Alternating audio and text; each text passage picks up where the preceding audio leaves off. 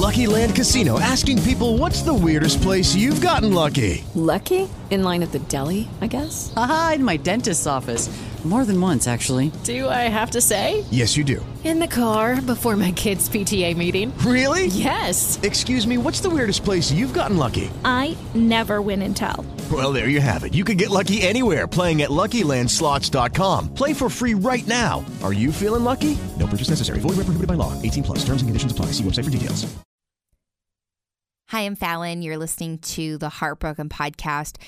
It's so crazy to be doing a podcast about heartbreak with everything that is going on in the world. And, it's interesting because I find myself looking for kind of uplifting podcasts that I've been listening to. So if you're reaching out to my podcast, especially in a time like this, I really appreciate it. I think we all find ourselves in different places. I was listening to one the other day. It's actually one of my friends' podcasts, and they were talking about depression, actually. And my friend's husband was saying how when he's feeling it coming on, he seeks out that spot. Like he starts listening to super sad music. And I'm like, oh my gosh, I'm the exact same way. When I feel something coming on, like I'm not feeling right, having an off day or a week or whatever it may be, that's what I do. A lot of the times I don't go look for something happy. I want to completely dive into that and surround myself with it. And music is the main way I do it. We've had some really gloomy weather here in Minnesota in the Twin Cities, so that has not helped at all. But anyway, for whatever reason you have found yourself here listening to the Heartbroken Podcast, I just want to always say thank you so much, because there are about 40 billion podcasts to listen to these days, and I'm so thankful that you took the time to listen to mine. And today we're going to jump in and go for it with Teresa. Teresa joins me today on the Heartbroken Podcast. Teresa, share with me a little bit about what we'll hear in your story today. What you'll be hearing today is kind of a relationship that wasn't supposed to be, that was. You meet everybody for a reason, and I ended up finding my second mom and developing just a inseparable bond with her. I'm Fallon, and this is the Heartbroken Podcast. Everyone has experienced heartbreak in their life, some more than others. Often we feel like we're bothering our family or friends when we talk about it. I started this podcast to help those going through heartbreak share their stories. Sometimes it's easier to share with someone they don't know. I hope it's somewhat therapeutic for them. Maybe it gives them some closure. And to those listening, I hope it helps you feel less alone. Thank you for listening to the Heartbroken Podcast.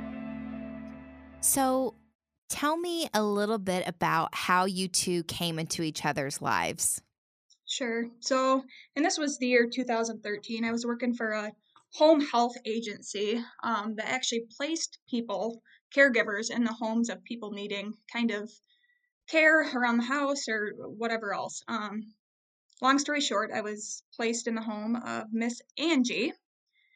She was a 49-year-old journeyman plumber who had actually suffered a stroke. So I was placed with her during the day to help with just basic activities of daily living. With her stroke, she had a left-sided deficit, which means the entire left side of her body was pretty paralyzed. Mm-hmm. And this was a couple months after the stroke. So the rule of thumb with a stroke is kind of you give them 2 years to kind of come back or rehab. Okay. So it's just the unknown. Okay. So, you're working with people day in and day out. I was assigned to this house just like anybody else and didn't think much of it, and ended up getting extremely close with her. What were your days like with her? It depended on the day. I think that's the other very interesting part of anything stroke related is no brain injury is the same. And I think I learned that very quickly too. So she suffered a stroke. Actually, she was on her way home from work as a journeyman plumber, which is kind of badass for a female in today's world. She was driving home and she got extremely nauseous. She pulled over. She tried to use her phone and couldn't comprehend the numbers. Mm. She eventually got to 911. They transferred her to a local hospital and then to the University of Iowa, where she underwent a craniotomy, which means they removed part of the skull to allow the brain to swell. Prior to surgery, she had full motor movement of her entire body. After surgery is when the left-sided deficit appeared. So that kind of went on. Again, they focus on rehab for the first 2 years. My job was to take her to and from physical therapy, occupational therapy, and speech appointments. And then, like I said, help around the house with activities of daily living. Mm-hmm. We had a bond. I grew up Catholic, and she comes from a Catholic upbringing as well. Her husband was actually I met him along with her the first day, and kind of learned more about their family and the background, and understood that they were they were a Catholic family as well. I think one of the big I was scared because I am gay, and I was petrified of them like finding out, and I Oh, don't know why. I don't know why that was. Come to find out, we just got closer and closer. I will say, her health continued to be just so inconsistent. It was so hard. Her husband is a labor union negotiator, so he actually had to travel a lot, that was so hard which for both of them. horrible. Yeah, absolutely. And I think with the stroke, her personality did change.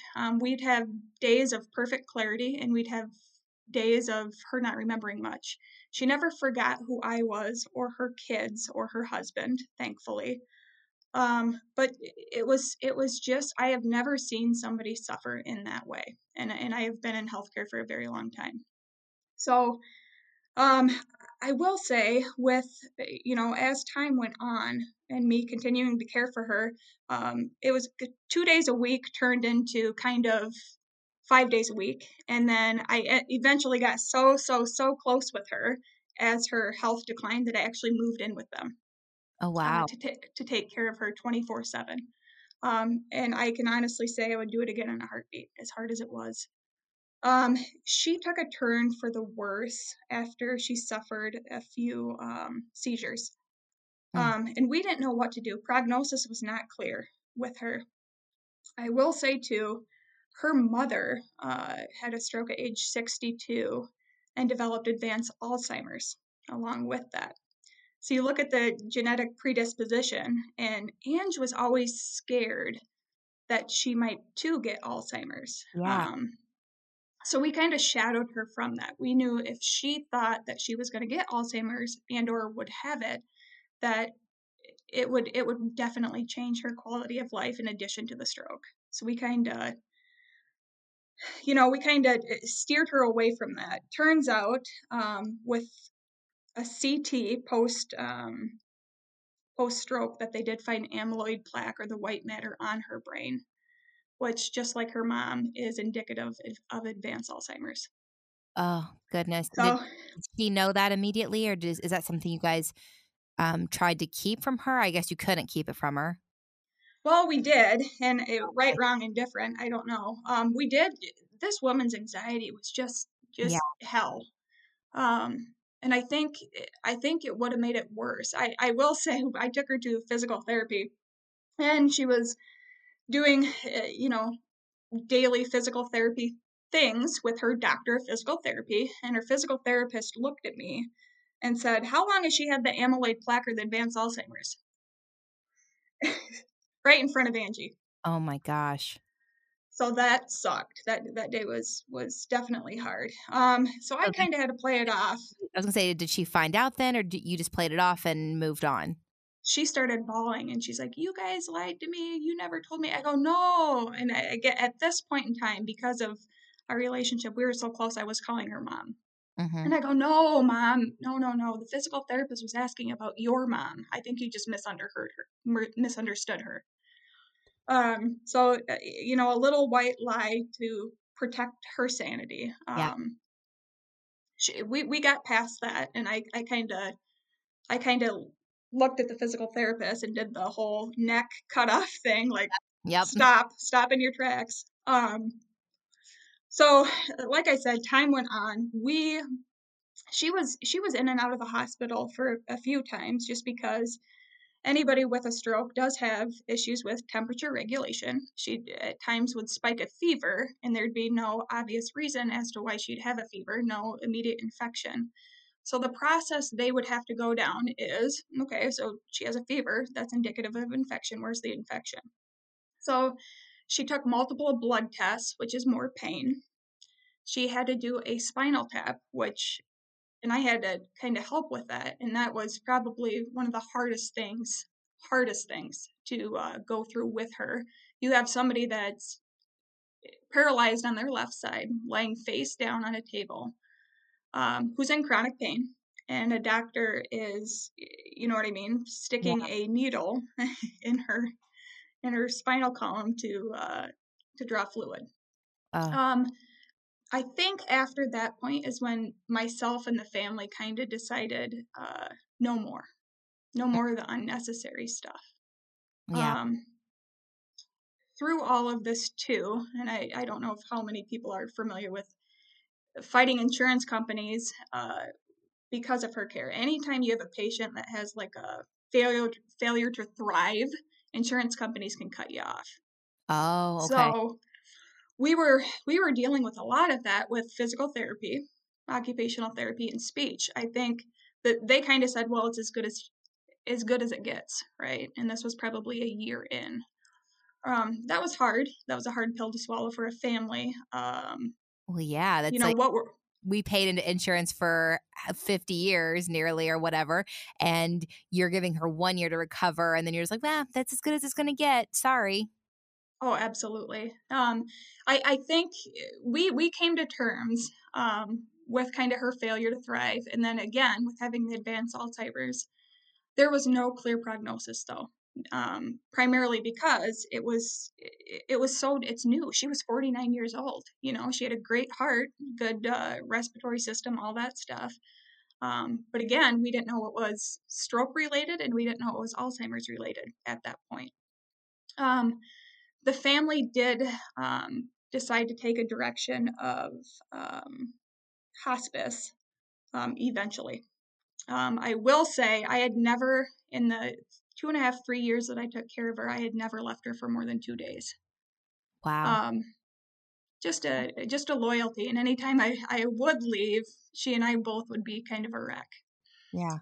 We just kind of knew each other. I think the other important thing is we would talk about things. She would talk about death. She would explain to me what she wanted. She had not been in a bathtub for over a year, and that was one of my goals. I was thinking I want to make this work.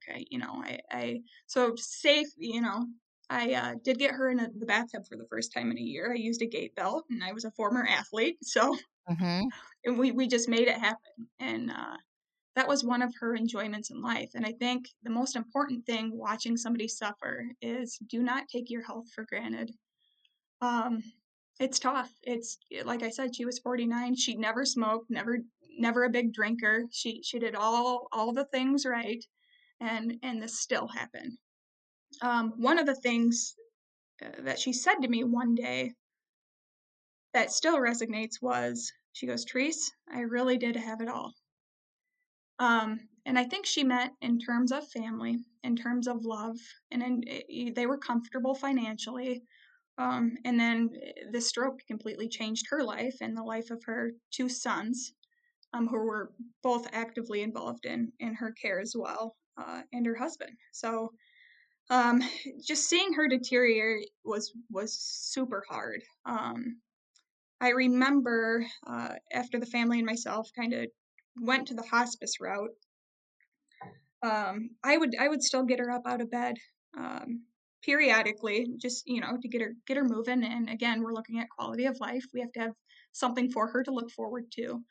I will say she was bedridden till October 31st and didn't die until the end of May.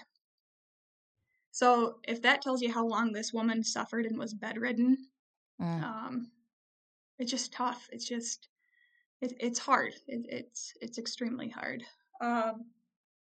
One of the times, Okay, Teresa, yeah, I go just ahead. feel like you entering this person's life and just having this immediate connection.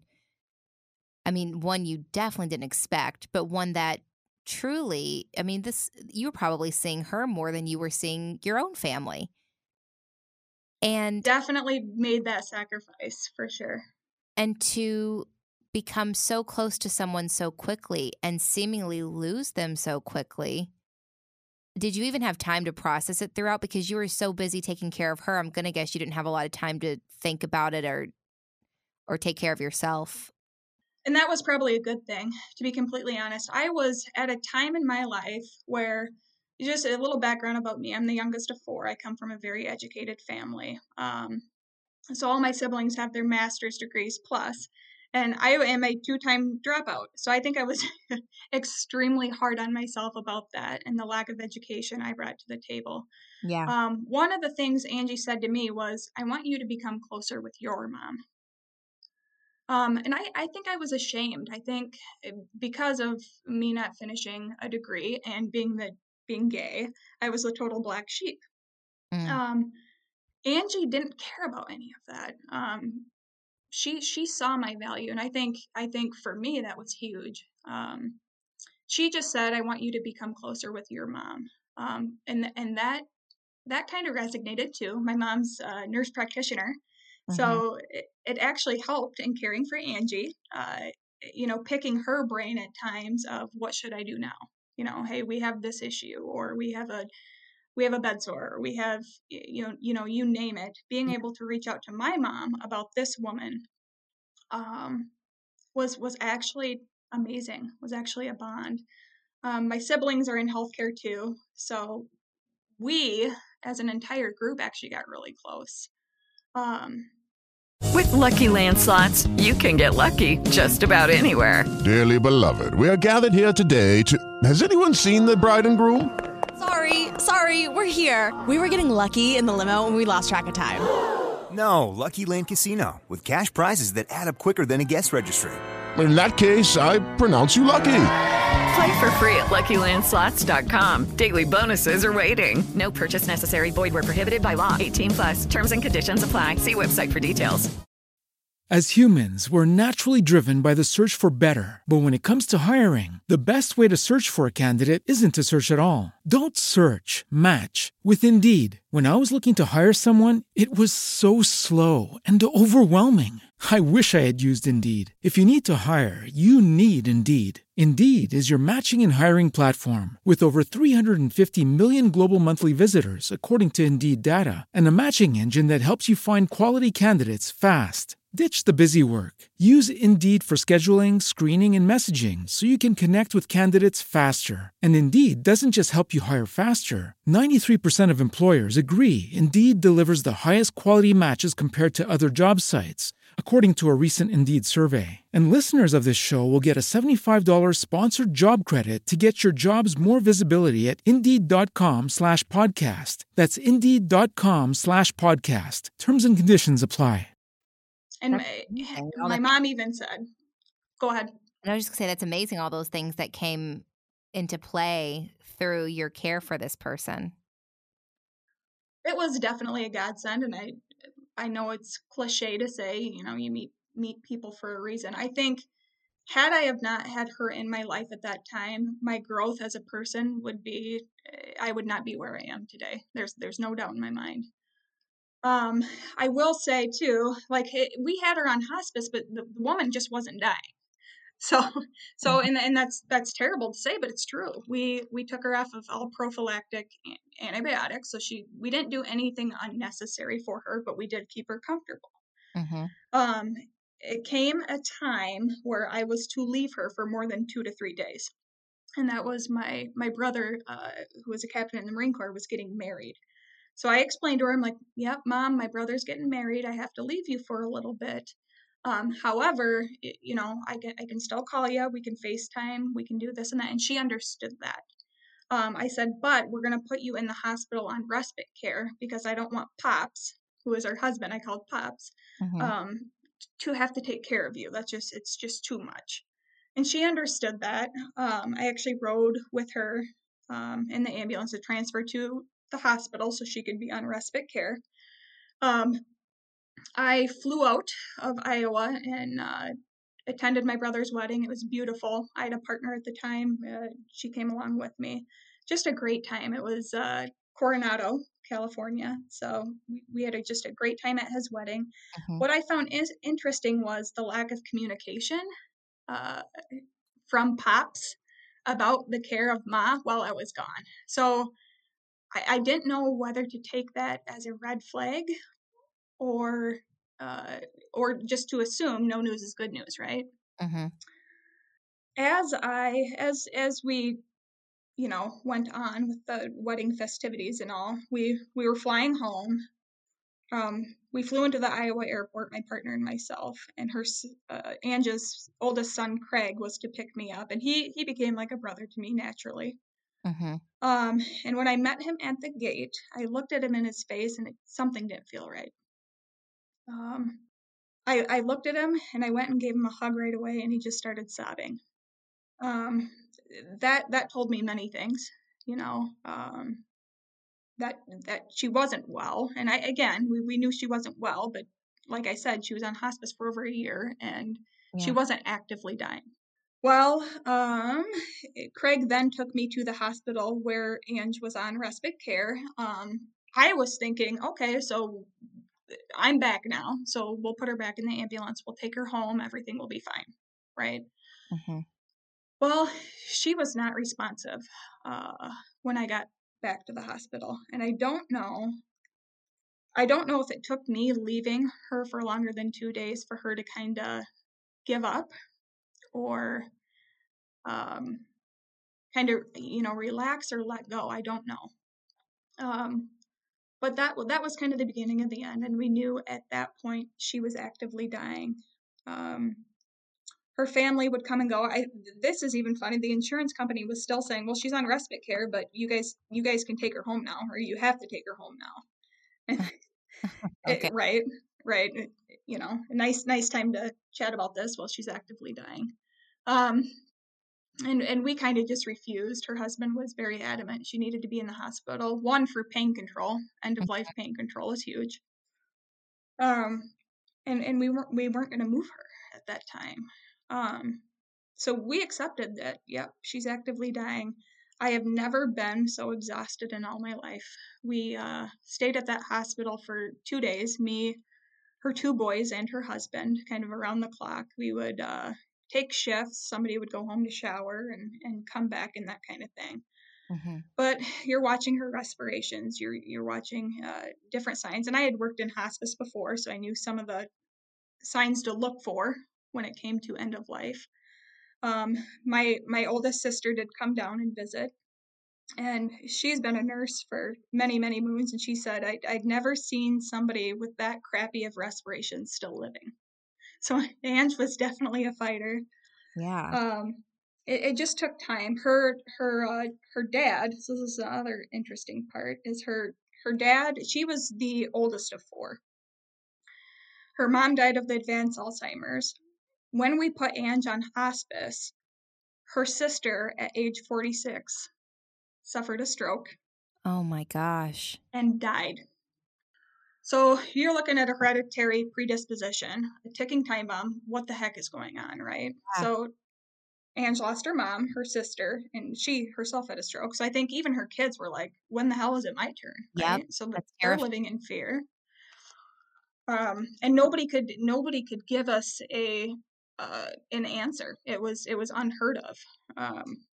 So with her kids kind of living in fear and having a faith, and Ange losing a sister, and her dad was active in her care as well. A little goofy, but he was a dude that lost his wife and has a daughter that's dying and one that's already lost her life to this terrible hereditary kind of happening.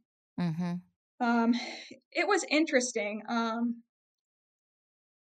we were again, her extended family left, and it was just me, her 2 sons, and Roger in the room. And we were all hungry, but you don't want to eat, just circumstances. You don't have a lot of energy to do anything. And Pops looked at me and he said, "Go ahead and crawl in bed with her, Treese." And I said, "No, it's okay." And he goes, "No, seriously, go ahead." So I did. And one of the things I gave her was she had a Dora the Explorer pillow, and I was just being goofy one day and I bought it for her. And I'm like, "Well, Mom, you have a Dora pillow now, so you're pretty fancy." So we had that Dora Explorer pillow in the hospital, and I remember crawling in bed with her. At that time, she was on oxygen just, again, for a comfort measure. She started secreting fluid from her nose, kind of right away as soon as I crawled in bed with her. So I told her husband, I'm like, give me suction so I can at least suction the fluid out of her nose. That's when we know it was a matter of minutes now. And it's almost like she knew or she waited. I was in bed with her. My hand was under her pillow. Their 2 boys were at her side. Roger was on the other side, her husband. And it was just so sentimental and intimate. We were giving her permission to go. And I think one of the coolest things is she looked at me, she looked at Roger, and then she just kind of went. And she just, she just quit breathing. Though it was so hard, I think seeing that was valuable. I think one of her oldest son had a great response to her death, and it was, "Thank you, Jesus." And it was just so intimate and so cool to see. This is a woman who has fought for so long. She's finally, out of pain. I kind of had a little bit of identity crisis after her death, because I was so involved and she was consumed so much of my life. I kind of was like, where do I go now? Yeah, what did you do? That's a good question. I was seeing somebody, and she lived in Wisconsin at the time.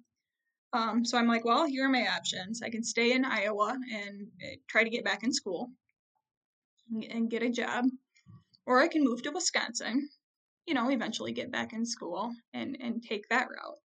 Keep in mind too, I was kind of like, Roger and I were also very close, Pops, because we were kind of like this, not a couple because that'd be weird, but we were almost raising a child together because we had to take care of Ange for so long. So he and I had a deep bond too. So it was, not only am I leaving her, she's gone. I lost my second mom. I lost my job because she was my job. Kind of at the same time. And so it was crunch time. I didn't know what to do. I ended up moving to Wisconsin and continued a career as an EMT and dabbled in that for a while. And am still in healthcare today, but just I think without meeting her, I would definitely not be in the place I am today. I think confidence wise, the other thing I can say is I was so down on myself and kind of feeling sorry for myself. Like I said, I was a 2-time college dropout, and woe is me. I'm gay and I'm the black sheep of the family. But one of the things I learned was you can always find solace in taking care of somebody else. And that was valuable to me. I couldn't focus on myself. I had to. There was somebody that needed me more, and in doing that, it made me grow. So, how long total did you take care of her? It was about 3 years in total, from the time that I arrived to work with her, 2 days a week, to the time that I moved in with her, and then she died. It was interesting too. I dated multiple people, and out that within that 3-year time, I never wanted to get super serious with anybody because she was my goal. I remember going through a breakup and her sitting in that bed, and she raised the only arm that worked and said, "Come here, honey," just to give me a hug. So she was, she was just, I don't know, kind of an angel in that regard. Sounds like She you were still listened. for each other. I mean, because you, I think that you gave her a reason to live. I think that you gave her the best life she could possibly have over those 3 years in such a terrible situation. I mean, I think, you keep saying how she changed your life. She came into your life for a reason, but, you did that for her as well.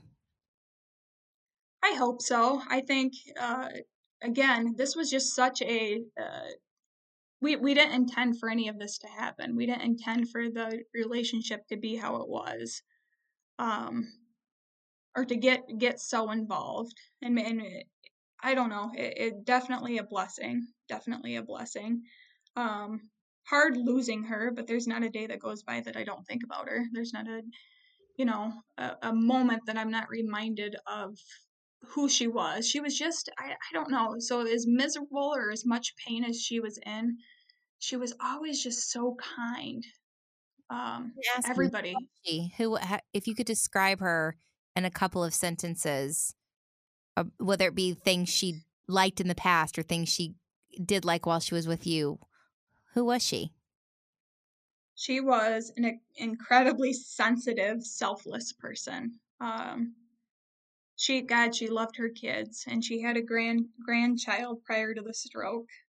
And her second grandchild, I think, was born just days before she had the stroke. And that's all she wanted to do was be a grandma. So I think, life robbed her of that. But she was just so patient and kind, and despite certain personality changes or whatever, she still had those things. I remember looking at my own mom during Angie's funeral, and my mom just looked at me and put her hand over her heart and looked me in the eye, and I think we connected on that, and my mom and I even grew closer because of who Angie was. My own mom said, Therese, and my mom's a very devout Catholic woman. She goes, Ange was either a saint or angel on this earth. You can decide which one she was. And for my own mom to say that was pretty special, pretty cool. Are you still in contact with the family? I am. Yep, absolutely. So I talk to them periodically. I still talk to Roger. Actually got remarried. I think that was a little bit, hard on the boys in that process. I will also say we all grieve so differently, and you can never judge somebody else's grief, and I think we sometimes do that, and it gets us into trouble. I think therapy is also extremely underused when it comes to grief and loss. And I too learned a lot. Hospice is amazing for many reasons, and they also provide that social work support not only for the person dying but also the family. So we were blessed in that regard to have awesome social workers by our side in the grieving process. Ange would talk about death. I would joke that I would, bury her in an ugly outfit, and she would just laugh. So we were kind of morbid about certain things at times, but it's what got us through. Definitely, we laughed a lot. We certainly did that. Well, I am so thankful that you guys found each other, and I love seeing how this relationship changed your life, the trajectory of your life as well. And I'm so thankful that you took the time to share this story with me. I and all of us, I love so much how you talked about how helping others. I mean, I feel like that's our purpose, right? To help other people throughout life. Amen to that. And I think especially right now with the world today, we all need to step up and do more for others. And I think now's time. Now's as good a time as ever. Definitely. Well, thank you so much, Therese. I really appreciate it. Thank you. I appreciate your time. And thank you for listening to the Heartbroken Podcast.